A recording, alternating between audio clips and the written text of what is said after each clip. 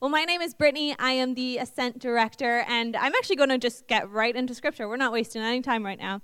So, we are going right into 1 Corinthians, and what is happening here is that there's this guy named Paul, and Jesus sent Paul out to go plant a bunch of churches, and so Paul has planted a ton of churches all throughout the Middle East, and he is away from this church in Corinth, but he writes them a letter to try to encourage and challenge them.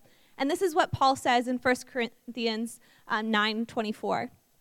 He says, "We all know that when there's a race, all the runners bolt for the finish line, but only one will take the prize. When you run for the prize. Athletes in training are very strict with themselves, exercising self-control over desires, and for what? For a wreath that soon withers, or is crushed, or simply forgotten. That is not our race.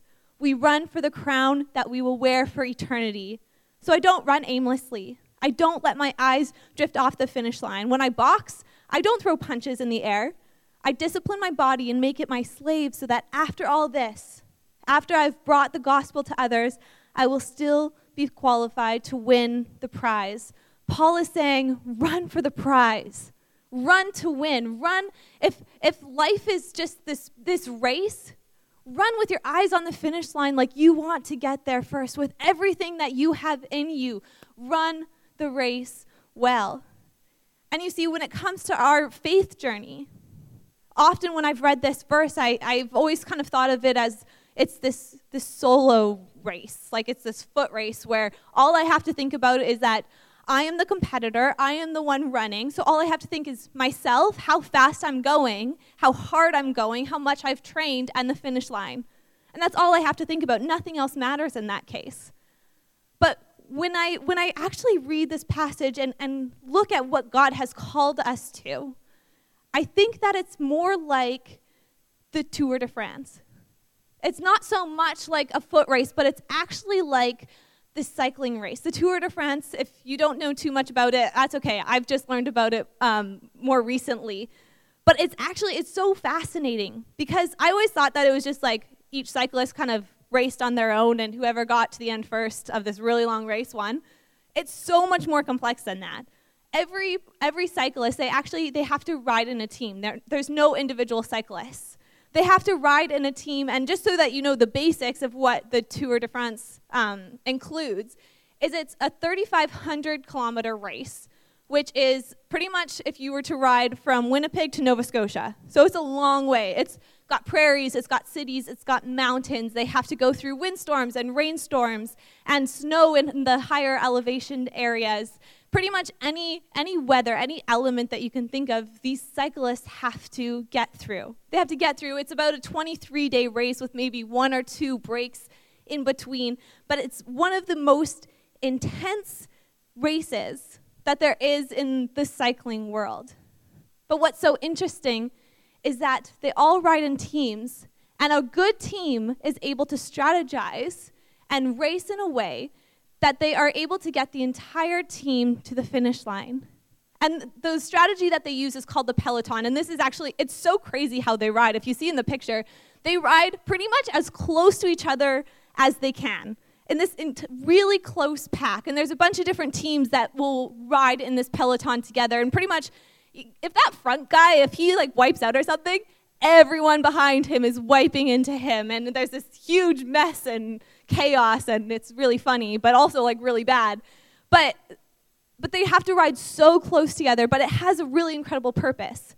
And the purpose is that the people at the front, they take all the resistance. They take all the headwind. If you've ever cycled when it's like super windy out, you know, like the headwind sucks. I've heard that it's worse to ride through the prairies where there's a really bad headwind than it is to ride through the mountains. Like, wind sucks. But the person at the front, they take all the resistance on themselves. So they're working harder than everyone else, but what it does is it saves the rest of their team energy.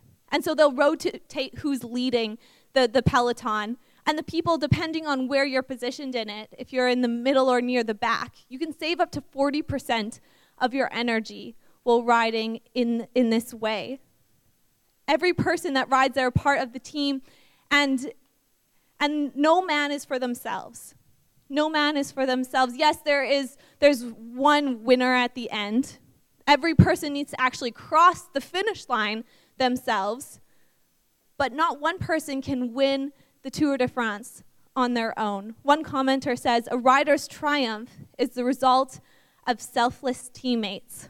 And what these selfless teammates will actually do if they're riding in a peloton, they're going up a mountain, and then one cyclist is losing energy, and so they fall far behind. And what it can do is it can result in what's called cracking. And if this person cracks, pretty much they have no chance of winning the race. They'll have to drop out because they use up so much energy in such a short amount of time, and they are so vulnerable to all the elements that they aren't able to catch up again. And if you get too far behind, there's just no chance of finishing with your team. And so what will happen is there will be one team member who will actually leave the pack. They'll leave the peloton. They'll go all the way back down the mountain as far as they need to, and they will find their teammate, and they will ride in front of their teammate so that they can push through the resistance and lead their teammate back to join the peloton. It's an absolutely fascinating race. But this is where I think 1 Corinthians comes into play. 1 Corinthians comes into play because Paul says that he doesn't run aimlessly. He doesn't run aimlessly. He doesn't let his eyes drift off of the finish line, but he's incredibly intentional and disciplined to get to the end of the race. And this is how the riders in the Tour de France are. They have to be so disciplined to work together as a team and support each other as a team if any of them actually want to win. Paul is saying, if you want to grow in your faith, if you want to make it to the end, you need to be intentional. You can't wander aimlessly and hope that you'll end up at the end that you desire. You have to be intentional. If you want to do the race well, if you want to be challenged, if you want to conquer any sort of mental illness that you struggle with, if you want to break free from addiction, if you want to live a life worthy of the gifts that God has called you to, you need to be intentional about that. And the way that we can learn about this from these cyclists is that we need to be intentional by getting together, by coming together, by actually running this race together instead of trying to do it on our own. And I'm not saying that people are the only answer to solve all of our problems, but I think that they're a big part of it, and they're a great place to start. Because for some of us, during this whole season where we've had to be a bit more distant from other people, and we went through that whole lockdown season where we couldn't really see anyone, that really jeopardized a lot of our friendships. We weren't able to be vulnerable in the same way. We weren't able to connect in the same way. And for some of us, during this season, we've separated ourselves from the group. We've separated ourselves from the peloton, from our community.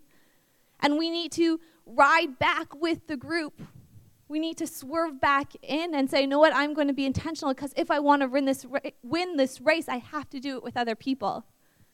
For some of us, it's being willing to take charge, to maybe ride to the front, to lead for a little bit, to help support and encourage other people, and to invest in the community that you already have around you.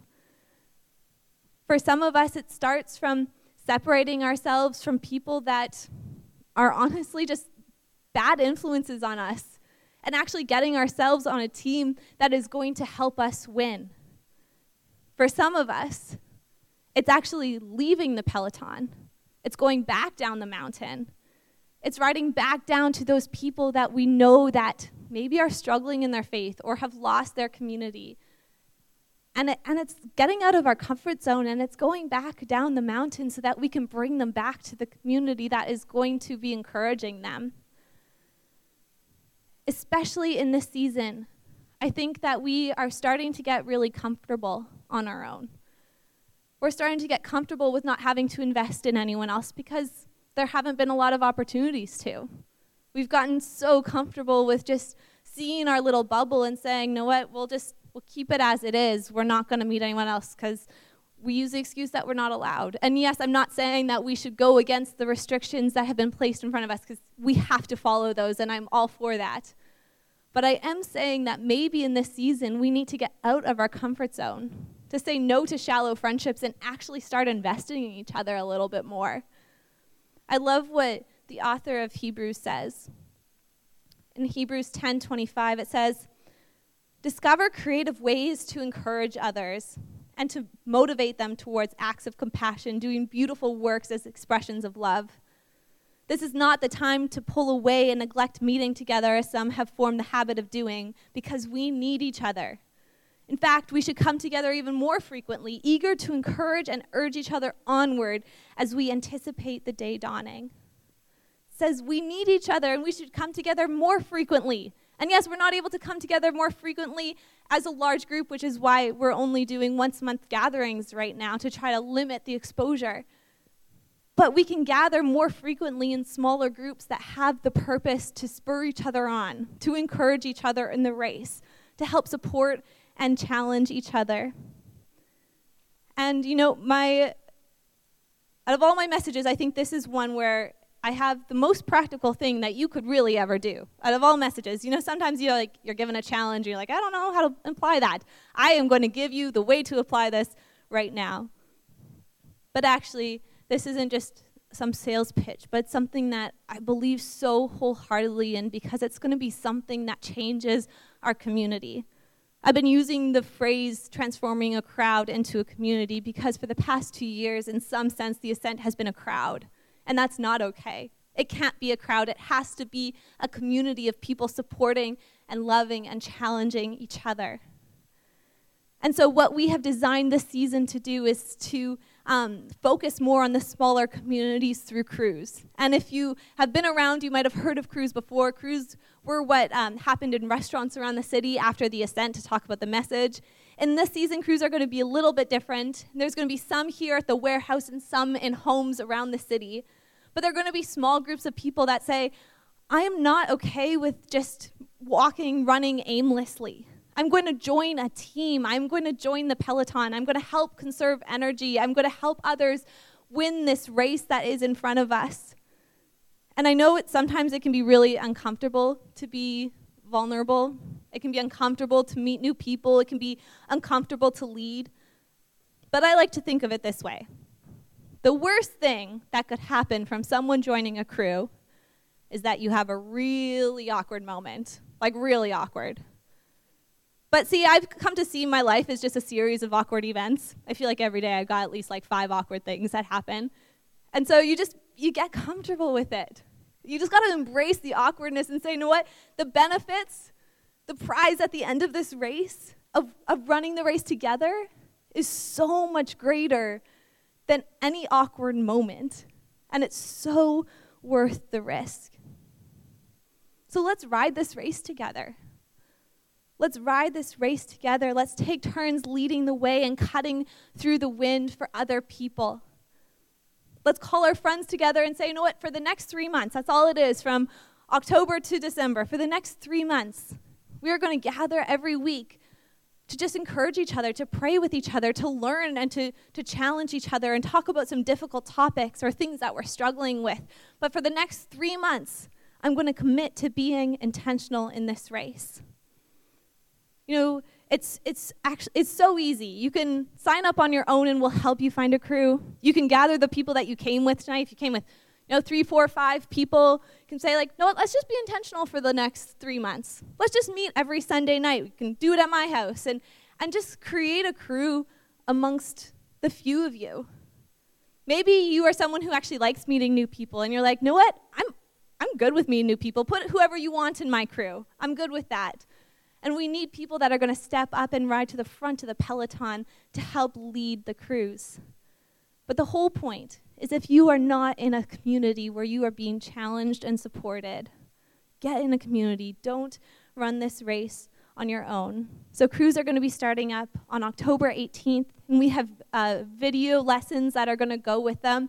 So if you are doing it with just your friends, we'd still love to know that you're doing it so we can send you all the resources and also just be available to support you. We have a few people that their whole purpose for this season is to support the crew leaders. And so we want to be able to support you and resource you the best that you can. And so you can sign up the card on your table in front of you or online or talk to Kirsten Braden at the end of the service at the back.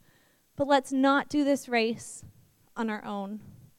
Let's not be a threat of cracking, that we can't even do our faith anymore because we didn't have people to spur us on, or that our friends are falling too far behind and they can't come back. Let's be those people that go back and get them and bring them forward. I believe in this. I believe that this community, that God has so much more for us if we were to get into community in this season and really encourage and challenge each other. But for now, we're going to enter into another time of worship. And so I just want to pray as we prepare our hearts to respond to God one last time. God, thank you for this community. Thank you that you never crafted this community to be a crowd, to be people that walk into this place not knowing anyone and walk out the same. God, you have created us with a purpose to encourage each other and to run this race together. And God, I pray that you would give us the courage to do that. If we are scared, if we're lonely, if we don't know the next step to take, God, I pray that you would put something in our hearts to take that next step. To say that we are not going to be a passive generation, but we're going to be a generation that gathers people together to worship your name and to learn together and encourage each other. God, I pray for anyone in our community that is consumed by loneliness right now, that feels like they are just walking on their own.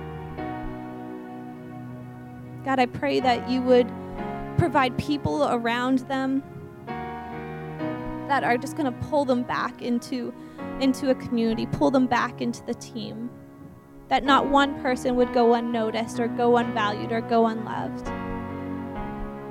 God, I thank you that no matter what our community looks like, no matter how much it's changed over the past 7 months, that you don't change, that you haven't changed, that you are the same yesterday, today, and forever, and that you come around us and you fight for us no matter what we're going through. And God, I thank you for that. And right now we want to continue to praise you for that. In Jesus' name, amen.